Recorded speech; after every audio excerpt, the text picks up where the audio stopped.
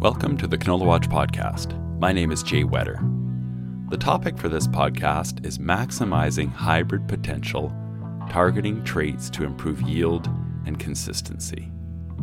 Recordings are from the second installment of the Canola Watch Winter Webinar Series, held live on December 13th. In this podcast, we will learn about the value of clubroot-resistant hybrids, genetic testing to choose blackleg resistance genes, and how to prioritize traits for each field.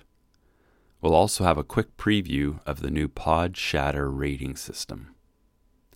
We have 4 presenters, Brittany Vischer, Clinton Yerke, Aaron Willenberg, and Nicola Dow. As the presenters speak, you may hear them reference slides that you obviously can't see on this podcast. You can watch all segments of the webinar, including the slides, at youtube.com/Canola Council. Brittany Vischer, formerly known as Brittany Hennig until she got married, is the research director for Alberta Canola and will start us off with a discussion on maximizing hybrid potential with a focus on clubroot-resistant cultivars. Here's Brittany. In 2009, we developed our first clubroot-resistant cultivar that was commercially available. And I'll repeat this again later on, but the genetic basis of most clubroot-resistant canola cultivars are not disclosed. So we do assume that the first batch or first generation of clubroot-resistant cultivars are of the genetic basis with Mendel, which is a European winter rapeseed cultivar. And it has a single dominant clubroot-resistant gene. And so as those came out, those first generation cultivars, we had resistance to pathotypes 2, 3, 5, 6, and 8. However, with major gene resistance, we often see shifts in the pathogen populations. And so in 2013, we saw significant clubroot symptoms on clubroot-resistant varieties. And when we isolated that pathotype, it was still identifying as 5. However, it could overcome that first generation resistance. So the Canadian researchers thought we needed to create our own differentiating system to increase our capabilities of identifying them. We initially named this one as 5X, which many people probably heard of when it was first discovered because we were very worried about it. But we have since discovered many different pathotypes within Canada. And I could talk for quite a few minutes on the CCD set, but that's not the point. What I wanted to bring your guys' attention to is at the bottom, those pathotypes 2, 3, 5, 6, and 8 have now been identified, and a letter has been attached to them as 2F, 3H, 5I, 6M, and 8N. And that is how they're identified on the CCD, or the Canadian Clubroot Differential Set. Also, when you see that, for all the seed companies I looked at, they do a good job identifying that and attaching that letter. But say if you see something that is resistant to 5, it doesn't mean that it's resistant to all the pathotypes starting with the number 5. It's specifically referring to 5I, for example. And that goes for any 2, 3, 6, or 8 pathotypes. We want to make sure we always have a number and a letter associated with them. Clubroot-resistant breakdown is quite a misleading term because we don't actually have any breakdown of the genetics itself. Rather, we're just suppressing those specific pathotypes and allowing others to increase. So when we look at the Mendel resistance, this is actually new updated information. So like I said, unofficially referred to as the first generation cultivars. Mendel resistant is actually resistant to 18 different pathotypes. So it has a very robust resistance package. We did add a new pathotype from 2019 and 2020. However, we did add 6 more breaking pathotypes or pathotypes that can overcome Mendel resistance. And so, 7 new pathotypes discovered in 2019 and 2020. So that brings our total to 51 pathotypes that have been identified with the Canadian Clubroot Differential Set. And unfortunately, I don't have this for province-wide, but specifically within Alberta, we have 321 fields now with confirmed erosion or breakdown. So we look at second generation or next generation CR3 multigenetic second, whatever we want to call it. What it is it contains clubroot resistance that is different from or in addition to Mendel. And so the genetic basis, like I said before, it's not disclosed. So I list some examples at the bottom to show you how complicated it can get. So CS2000 is a Cantera variety, and it has what we assume to be the Mendel genetic basis, and it has intermediate resistance to 5X, 3O, and 5K. Their other Clebert-resistant variety, CS2600, is also resistant to Mendel with 2B, 5X, 3A, and 3D. So just within one company, they have different resistance, and these are both coined as second generation resistance, but both different. Whereas we move into the Brevant 3010M, it has what we see, or what it appears to be, a similar resistance package to CS2600, but we don't know the exact genetic background and where they source these resistance from. And so we don't know if they have different resistant genes or if they're stacked. So unfortunately, we just can't confirm whether the source of genetic resistance is the same or not. And that's where second generation gets complicated in referring or recommending them. So what I want everyone to gather from this is that second generation does not automatically mean that it's better. And especially, it's not a black and white, it's better for every situation or not. It really depends on the specific field and your management practices, and then also within that field, what is the predominant pathotype, and how are you managing so that we don't have spore buildup. Clubroot disease is very manageable, but we need to be proactive of it, which is why we need to grow clubroot-resistant cultivars before we have a problem with clubroot. And when I say in an integrated management plan, this is what I mean. Keep spores low, keep spores local, and then managing those patches. Depending on where you farm, you may implement all, some, or none of these management strategies. But like I said, it's quite manageable, and we need to be proactive. There was a very Canola Watch put out a good survey on just questioning farmers what they do to manage clubroot appropriately. And so prairie-wide, 50% have a crop rotation of at least 2-year break. And this is just to decrease the resting spores by 90%, as research has shown. We need to be proactive and scout, not just scout when we have a problem and you can see it above ground. We need to grow clubroot-resistant cultivars and then also control brassica weeds. And that includes, I should list them out, stinkweed, flicksweed, shepherd's purse, and mustard. Biosecurity remains to be the most effective tool at managing or preventing the movement of spores. However, it's a 3-step process, and it is not practical or realistic between every field during the busy season. About a 12-meter cultivator takes over 4 hours to complete those 3 steps, and so we need to be mindful of where the equipment is coming from, maybe taking that 3-step if you're buying a new piece of equipment, and making sure we're knocking out those big clumps of soil, leaving wet fields, because 10 spores can fit across the width of your hair. So there's a ton of spores that are in big clumps of soil. And then also reducing tillage.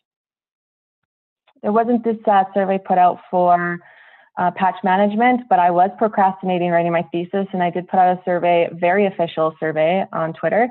And we have 71% of people who find a patch of clubroot that aren't pulling it or applying the soil amendment, in addition to 72% of people not seeding it to grass or marking it off. And so in my perfect world recommendation, I would love people to make almost like a metaphorical rock on that patch of clubroot and seed it to, apply some soil, and then apply soil amendment, seed it to grass, and mark it off, so that we completely avoid disturbing that patch of clubroot and really allowing that spore load to decrease. So with that, I'm not sure if I've gone over time, but we want to make sure that we continue or we get clubroot resistance in that field. It's the most effective way to keep spores low. And again, it's a very manageable disease, but we need to be integrative and proactive to continually grow canola. That was Brittany Vischer. Next is Clinton Yerke, Agronomy Director for the Canola Council of Canada. Clint will explain how to choose blackleg resistance genes. Here's Clint. I guess the question is why are we talking about blackleg when we're talking about selecting the right cultivar for the right field, which is one of our key agronomic priorities for the canola industry is that if we can do a better job at choosing the right product for each field, then we believe that yields are certainly going to go up and grower profitability will grow up. So blackleg is a big deal. And even though you might not see it in every field, if you're looking for it, it is a big deal. Like blackleg is the number one canola disease worldwide. And it used to be the biggest disease here in the prairies until about 2000, when new resistance came out and did a really good job at controlling the disease for about 10 years. But in the last 10 years, blackleg has been going up, and blackleg's become a trade issue with China. And we need to do a better job at managing this disease, not only for our overall productivity, but for profitability and for our trade situation. So to manage blackleg, we have a 5-step process of increasing your rotation, so the amount of time in between canola crop allows the disease to decompose, do a better job at identifying the disease in the field. And I'm going to talk about that in a little bit of detail. But what I'm going to spend most of my time talking about is the use of resistant cultivars or varieties and managing those resistance sources, those resistance genes, so that they will last a long period of time. And there are some fungicides that actually showing a lot of promise as well. But let's go straight to scouting. So we need to scout for this disease, not only just to identify if the pathogen is there or not there, but to quantify it, to know if it is an increasing problem on a farm or within a field. And knowing how much disease is there is going to be really important to not only production and yield, but to know about profitability. Just in the last year, we've launched a new tool on the canola calculator. So if you go to canolacalculator.ca, there's a blackleg yield loss calculator, which will tell us specifically, and actually the model that it's used in this, which was funded with grower levy dollars, is really robust. And it was research done at the University of Alberta, which quite specifically tells us how much yield is being lost if you go out and cut stems at the end of the season and rate them on a 0 to 5 scale.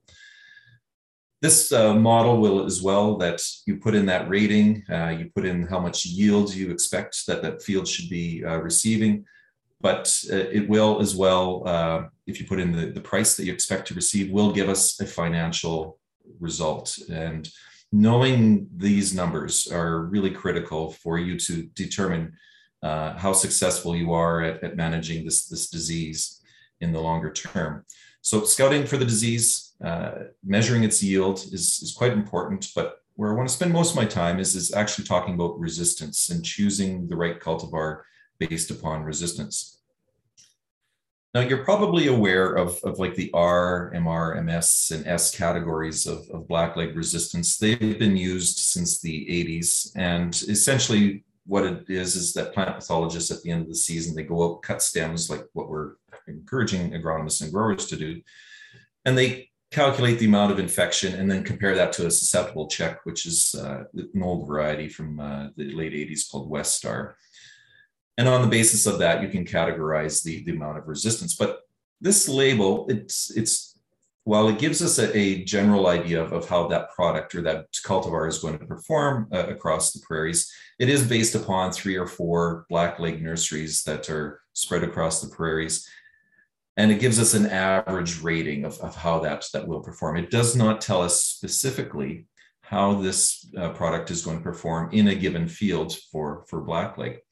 And that is the reason why that there's some new resistance labels that have come and are being used in the marketplace. Before I talk about these new labels, I need to really define the 2 types of resistance that are present in canola. One type of resistance is called major gene resistance. The other type is called quantitative resistance, or adult plant or minor gene resistance. The major gene resistance is kind of like a light switch. It's an on or off. If if the resistance gene recognizes that the pathogen is starting that infection in the plant, it turns on its resistance and kills the pathogen. So there's no more infection. That essentially stops, turns it right off. Well, adult plant resistance or quantitative resistance is more like a dimmer switch. The more resistance genes you got, the more it will slow down the disease progression within the plant. Plant still gets infected, it still has disease, but the more resistance that's there, the more it slows it down. So that's why it's called the quantitative amount. But with that major gene resistance, that pathogen needs to be detected by the plant for this resistance to work. And so that major gene has to recognize that pathogen. If it doesn't, like the pathogen somehow gets around it, then it still gets infected. And so that's where it becomes tricky. And that's why there's some new blackleg resistance labels that have recently come to the marketplace. And that's these labels, RGA, RGB, RGC. Sometimes we just call them A, B, C, D. The RG stands for resistance group, and they refer to specific resistance genes. Now, in this snapshot from the Manitoba Seed Guide, you can see that under the blackleg resistance, there's two columns, a resistance rating, which are all Rs. So this is that field rating that all seed companies do to get a variety registered. There's also the resistance group column. And you might notice that at the top, we have this Brett Young variety as an example that has CE1. So that means it has two different resistance genes that are in it, resistance gene C and resistance gene E1. And there's other cultivars out there that'll have like AE2 or AG. So when you have multiple RG labels there, then that means there's multiple resistance genes within those varieties. So that's good. These labels have been agreed by all seed company experts within their organizations that these are the right labels that we should be using as an industry. And so they are showing some pretty good efficacy for dealing with the disease. But here's where we run into the problem is stewardship. We need to make these resistance genes durable and last into the long haul. But unfortunately, what happens is that when we overuse a resistance gene in a field or spread over a wide geography, the pathogen will change and then that resistance will no longer be functional. And we saw this happen with the very first type of resistance that came to market, which was in a variety in 1995 called Quantum. It had that RGC resistance, so the resistance group C.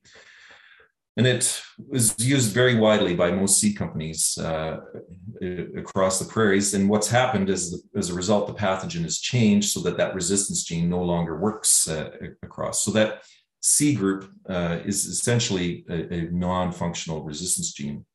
So we need to avoid that from happening with the rest of the resistance groups that we're using out there. If we overuse one resistance gene in a field, we can certainly erode that resistance. So the good news is that we have a tool for detecting what specific races of the pathogen are present in the field. And this work was funded as well by grower levy dollars. And we really want to thank the growers for funding this, because now there's 3 or 4 labs across the prairies where you can send samples in. They will tell you specifically what races are present in the pathogen population. So as an example, here we have a field that has 3 races, the AVRLM 2, 4, 5, 6, 7, 8, or 7, 11. That's one race, and it comprises 25% of the population. This race comprises 50% of the population, and this race has 25%. So there's 3 races that were detected in this field. What these labels or numbers with these AVRLM numbers refer to is which resistance genes will be effective at controlling it. So the red highlighted one indicates that RLM4, which is resistance group D, will control all of these pathotype races that are in the field. And we have other races here, or avirulence genes here that correspond to a resistance gene 11 that does not yet exist. But the good news is that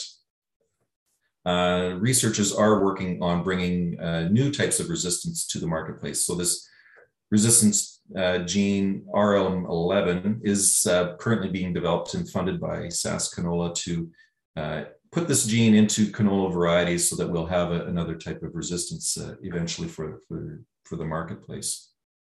When it comes to picking out the right cultivar, you really need to understand what's happening within the field. You need to know what diseases you have. Do you have clubroot? Do you have sclerotinia? Do you have blackleg? And what types of resistance you've used in the past, because we want those resistance genes to last a long period of time. So selecting the right cultivar for the right fields to manage these different pathotypes, these different races that are present in the field, is going to be our key to being successful. And so when we think of like how much yield loss can be experienced by a disease, like in clubroot, when the disease is really high, 50% yield losses are possible. Blackleg, maybe not quite that high anymore, but still some very high levels. That when you are experiencing 10, 15, 20% yield loss, that is often a loss that's going to be much greater than the yield potential of a variety. So don't always select a variety or cultivar on the basis of yield. Take a look at what's the threat within the field, and picking the right product that's going to deal with it is one of our keys to success. That was Clint Yerke. Now we have Aaron Willenberg. Aaron provides strategic direction on agronomy and market development for Winfield United Canada.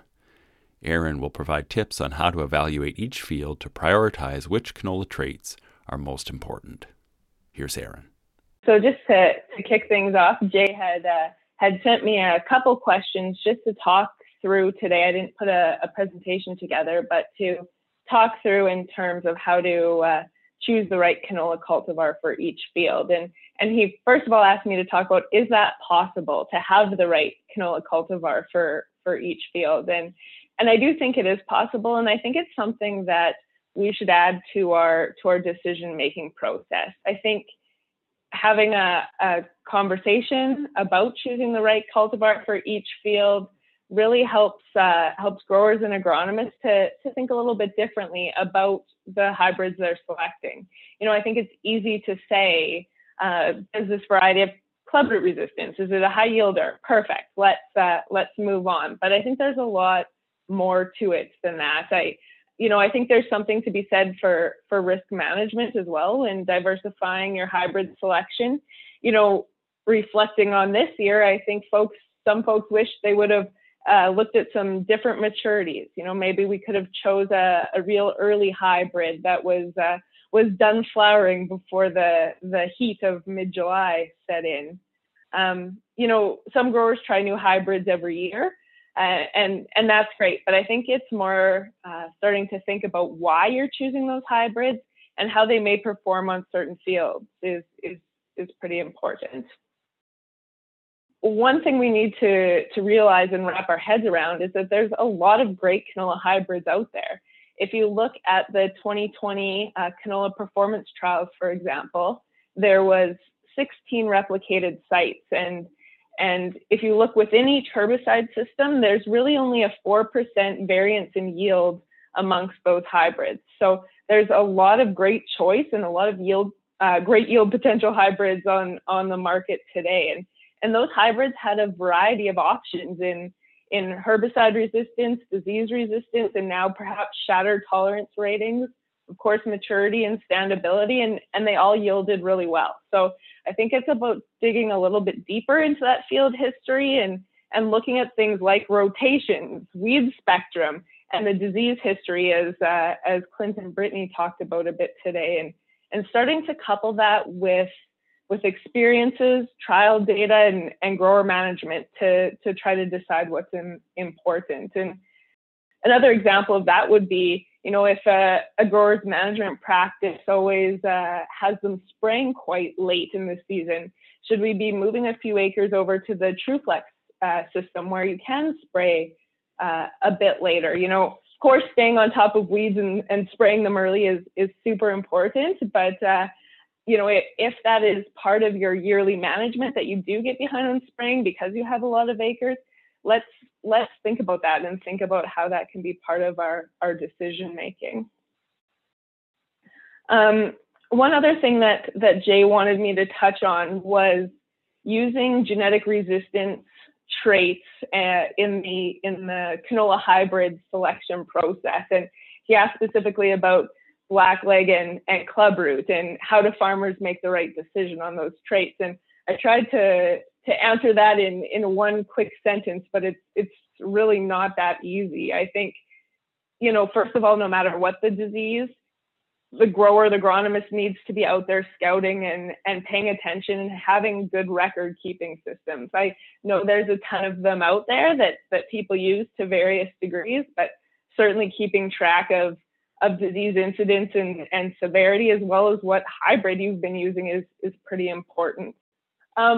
Maybe I'll make a couple comments on blackleg and a couple on clubroot, and then I'll turn it back to you, Jay. But certainly on blackleg, Clint went through those major gene resistance packages and showed what was available. But if you don't have the field records of what you were using or what the specific R gene package was, what could you do instead? So, if you've always been using one company or one R gene, perhaps there is an opportunity to switch if you see that what you're currently doing isn't working. You can certainly ask the company if they're not publicly sharing their R genes, if they know if it would be a good fit for you, or if they have really strong minor gene resistance. I think that's a conversation you could have as well. I know pathology is really different from herbicide resistance, but we're really good at paying attention to what herbicides we're using, and people are documenting it. Don't use too many group 2s, don't use group 9 too often, make sure you're tank mixing. And that's kind of a common conversation, but genetic resistance, especially around blackleg, it's not that common yet. So keeping those notes on what are the major resistance genes that you're using, or at least the varieties or hybrids that you're growing, at least you'll have those notes if something's going wrong and you need to look back. Now, just a couple comments on clubroot, and I'll wrap it up here. But we know with clubroot, it's super important to take a proactive approach, right? Brittany alluded to it a couple times. Using resistance as part of that proactive approach is super important to keep those spore levels low and local. We always encourage farmers to use a clubroot resistant variety, even if they don't think they have clubroot. Those early infestations can be missed for years while the pathogen builds up to damaging levels. So, using a clubroot resistant variety, I feel like that's the easy part of the conversation, but it's often overlooked that resistance is not immunity. Okay, so to have that R rating to clubroot, what that means is that the variety has to have less than 30% disease infection compared to a susceptible variety. So those clubroot resistant sources can still get it infected, and it's important to really keep scouting.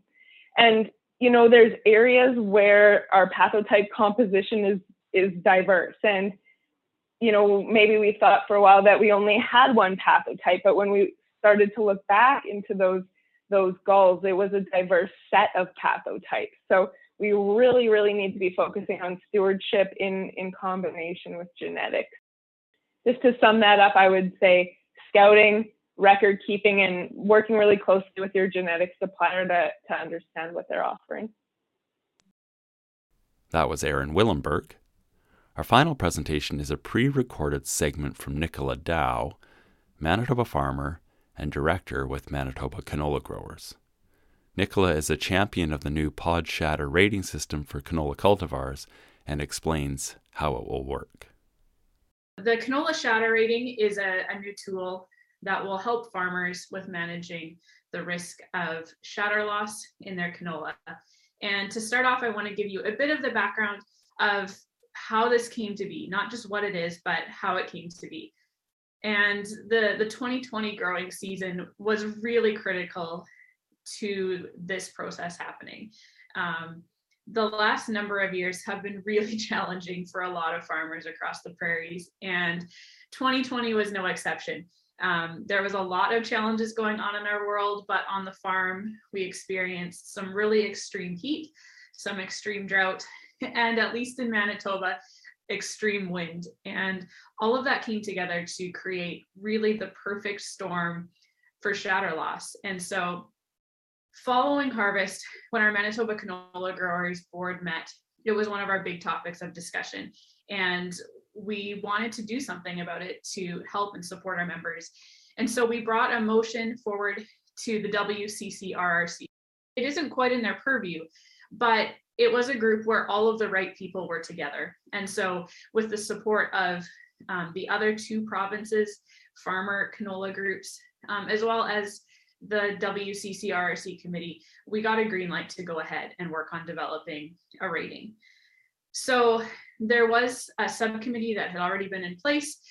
We revitalized it with myself as the new chair. And that group was made up of representation for farmers from all three provinces, as well as really broad representation from across the seed and breeding industry, along with some support folks. So people from the Canola Council, people from Ag Canada. We decided to develop a risk assessment tool that would represent a canola cultivar's relative risk of shatter. So it's not about a percentage of loss or anything like that, but about risk. And we set 2 designated checks that would anchor our scale. We chose cultivars that both are familiar to farmers and also to breeders that would work well as anchor points. The scale itself is a 1 to 9 scale, with 1 being a very high risk of shatter and 9 being a very low risk of shatter. And you can see that we have those 2 cultivars that are our anchor points marked in there. So anything that would be falling in a 1 to 4 range is something that a grower would definitely want to be swathing. These are cultivars that wouldn't be suitable for straight cut. And anything that has a 5 or higher, it doesn't mean you have to straight cut it, but it's something that would be kind of in that suitability range, and that a farmer or an agronomist giving a recommendation can use those numbers to assess the risk going on in their field and make the management decision that's best for their farm. So these shatter ratings are important. They don't change the genetics, they don't change the environment or what will happen in your field, but it is a valuable tool in helping to set expectations and giving farmers something tangible in managing harvest operations. And if you're working with multiple cultivars, having a bit more of an idea what to expect. If you're trying out something new, again, having an expectation in place. Thanks, Nicola. If you want to see Nicola's slides, which include a great graphic of the rating scale and names the 2 Czech cultivars, please go to youtube.com/Canola Council. All 4 of the presentation videos are posted. We'll close this podcast with a Q&A segment from the webinar. Days to maturity with a cultivar came up a few times this year, trying to get ahead of heat if possible. And for particularly during the flowering stage of canola. Do you have any advice for farmers and agronomists on the days to maturity choice? Sure. Yeah, that's an interesting one. So growers, of course, are aware of what growing season zone they're in. So in the short season, you're often limited, but in the long season, you do have an opportunity to choose different lengths of season. And you know, if I told you to grow a short season variety in a long season zone, the heat would probably come at exactly the wrong time. So it is very hard to predict when that heat's going to come. But my best advice would be to change it up a little bit and to perhaps consider some varieties that are a little bit of a longer season and have some that are shorter season to really make sure you don't have all your eggs in one basket, so to speak. Yeah, great. Thanks, Erin. Okay, I've got a question for Clint on the resistance genes labels for blackleg. So with that example you gave, Clint, that chart, a lot of the hybrids or cultivars didn't have a gene identified. If you're a farmer buying one of those, how do you know what gene it has? That is a challenge, certainly. We know that not all cultivars or varieties or hybrids or whatever you want to call them the R gene labels for blackleg out there. So what we are encouraging producers and agronomists to do is to talk to the seed company directly as to what they would recommend for rotating between their products. I know, like the due to limits of time, I didn't really have an opportunity to talk about quantitative resistance very much.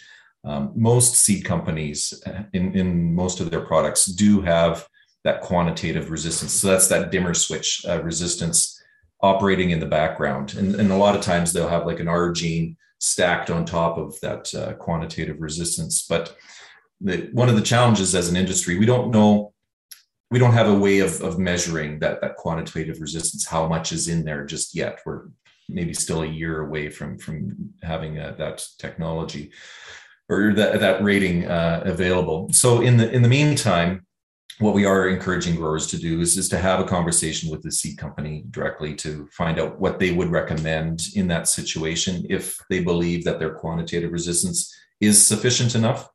But unfortunately, it's hard to know exactly how those products are going to perform in a specific field until one, you know what the races are there, and then two, what the major resistance genes are. Then you can have a very good idea of how to manage that risk. So it's still a little bit buyer beware, unfortunately, with some of those products that are still out there. Thanks, Clint. All right, so we're going to come back to you with this next question, Clint, but I want to give it to Brittany first. If we return to normal moisture levels, at what part of the growth cycle of the canola plant is moisture going to elevate the spore load of both clubroot and blackleg? So there was quite a few questions that came up this year with the dryness and how the spores respond, and if we, I don't know, not necessarily solve clubroot, but if the spore load has drastically reduced. There isn't a ton of research yet on dry conditions or the timely amounts of moisture, but I can tell you this. So dry conditions do not kill spores, clubroot spores specifically. I'm only speaking of clubroot. So dry conditions do not kill spores, but we do know moist conditions increase the germination of spores, and then also those flagellas on the zoospores require water to move to the host. So when we remove that, we're not getting the germination, and then if any spores do germinate, they have to get to the host by swimming. So clubroot is actually quite surprisingly difficult to grow if you don't have the appropriate conditions. So if you have a cooler environment or it's quite dry. Clint has seen probably more clubroot than you might have thought in a dry year. Unfortunately, I wasn't out in the field as much, but I saw in my greenhouse, I had like 1 billion spores per gram of soil, and I didn't water it at the appropriate time, and I had no clubroot symptoms. However, we do also know with canola and the spores that the plants are most susceptible at a younger stage, and we need very few days to have that secondary infection. In a optimal environment, it only needs 7 days post-inoculation to create those galling symptoms on the canola plant. So yeah, a couple dry years is not going to really help us specifically with clubroot. Once we get that moisture in the spring or over the winter, they're just going to be, yeah, they're going to be going. Yeah, okay. Clint, what about dry years in blackleg? Yeah, so I agree with Brittany, is that we had a little bit of a reprieve this year for a lot of the diseases. Sclerotinia and blackleg clubroot were all down, but that pathogen population is still there, and it's waiting for us. So once we get back to kind of wetter conditions, we'll expect to see a resumption of those diseases. Okay, well, I'm going back to you again, Clint, with a blackleg question. Does quantitative resistance stop the blackleg pathogen from reproducing? Good question. No, it doesn't. Major gene resistance does, but quantitative resistance, the pathogen still gets into the plant, still is present in the canola residue at the end of the season, and therefore, once that plant is dead, then it grows saprophytically, so decomposing dead tissue and is able to reproduce and produces more spores. So relying solely on quantitative resistance, unfortunately, it does increase the pathogen load in a field as compared to major gene. The ultimate solution is actually having a quantitative resistance, which slows the disease down, put the major gene on top that is good against those races, and then you've got the full package that works really, really well. Lots of science that shows that the stack of those two systems is the best. To close the webinar, we gave Aaron, Clint, and Brittany a chance for a 30-second recap. Sure. I think my main comment would be that there's a lot that's not known yet about how to manage clubroot, and our researchers have a lot on the go right now. So I would encourage agronomists and farmers really to keep their ear to the ground, to pay attention to the new research that's coming out, and try to work to include that in your decision making. Just because you believe something about clubroot or blackleg today doesn't mean it'll necessarily be true in 2 years or 5 years from now. So try to stay on top of the research and the new extension messaging, and use that in your hybrid decision making. Good, thanks, Aaron. Clint. Yeah, my final message is, don't grow one cultivar across your entire farm. I think that the industry, we're moving more and more to more precision and thinking of fields as management zones, and even getting down to per square foot levels. We need to be thinking more strategically about our varieties that we're growing. And Aaron certainly indicated that we need to think more precisely in a holistic fashion. I know that for 2022, seed decisions are mostly made right now, but we have an opportunity for 2023 that if you do a really good job at spending time in the field, scouting for what are the real yield robbers that you're experiencing, really understand what is happening in those fields, you can select which traits will be able to correct that more specifically for 2023, so that once you start making those decisions in the fall, you'll make the better decisions and have a really good year in 2023. So good luck out there. Good. Thanks, Clint. Brittany, last word. I want people to think of clubroot almost like blackleg, not to have such a, I wish there wasn't such a negative stigma around it, so that people could talk about it more. Also look at cultivars and not think that you're going to have a yield drag or it's going to cost more. I want it to be more relaxed for people to talk about it, learn how to manage it. And then, we can hopefully get ahead of this pathogen.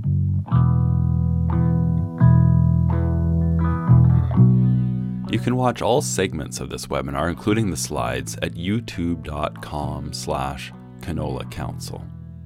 Thank you, Brittany, Clint, Aaron, and Nicola. Also, thank you to the host organizations of this webinar series, SAS Canola, Alberta Canola, Manitoba Canola Growers, and the Canola Council of Canada. If this topic is of interest to you, you might also like to read the article, Choose the Right Cultivar for Each Field, in the Fundamentals section at canolawatch.org. Also, please register for upcoming Canola Watch webinars to hear the content firsthand and participate in the live Q&A. Find details at your Provincial Canola Association website or at canolacouncil.org in the Events section under the About Us tab.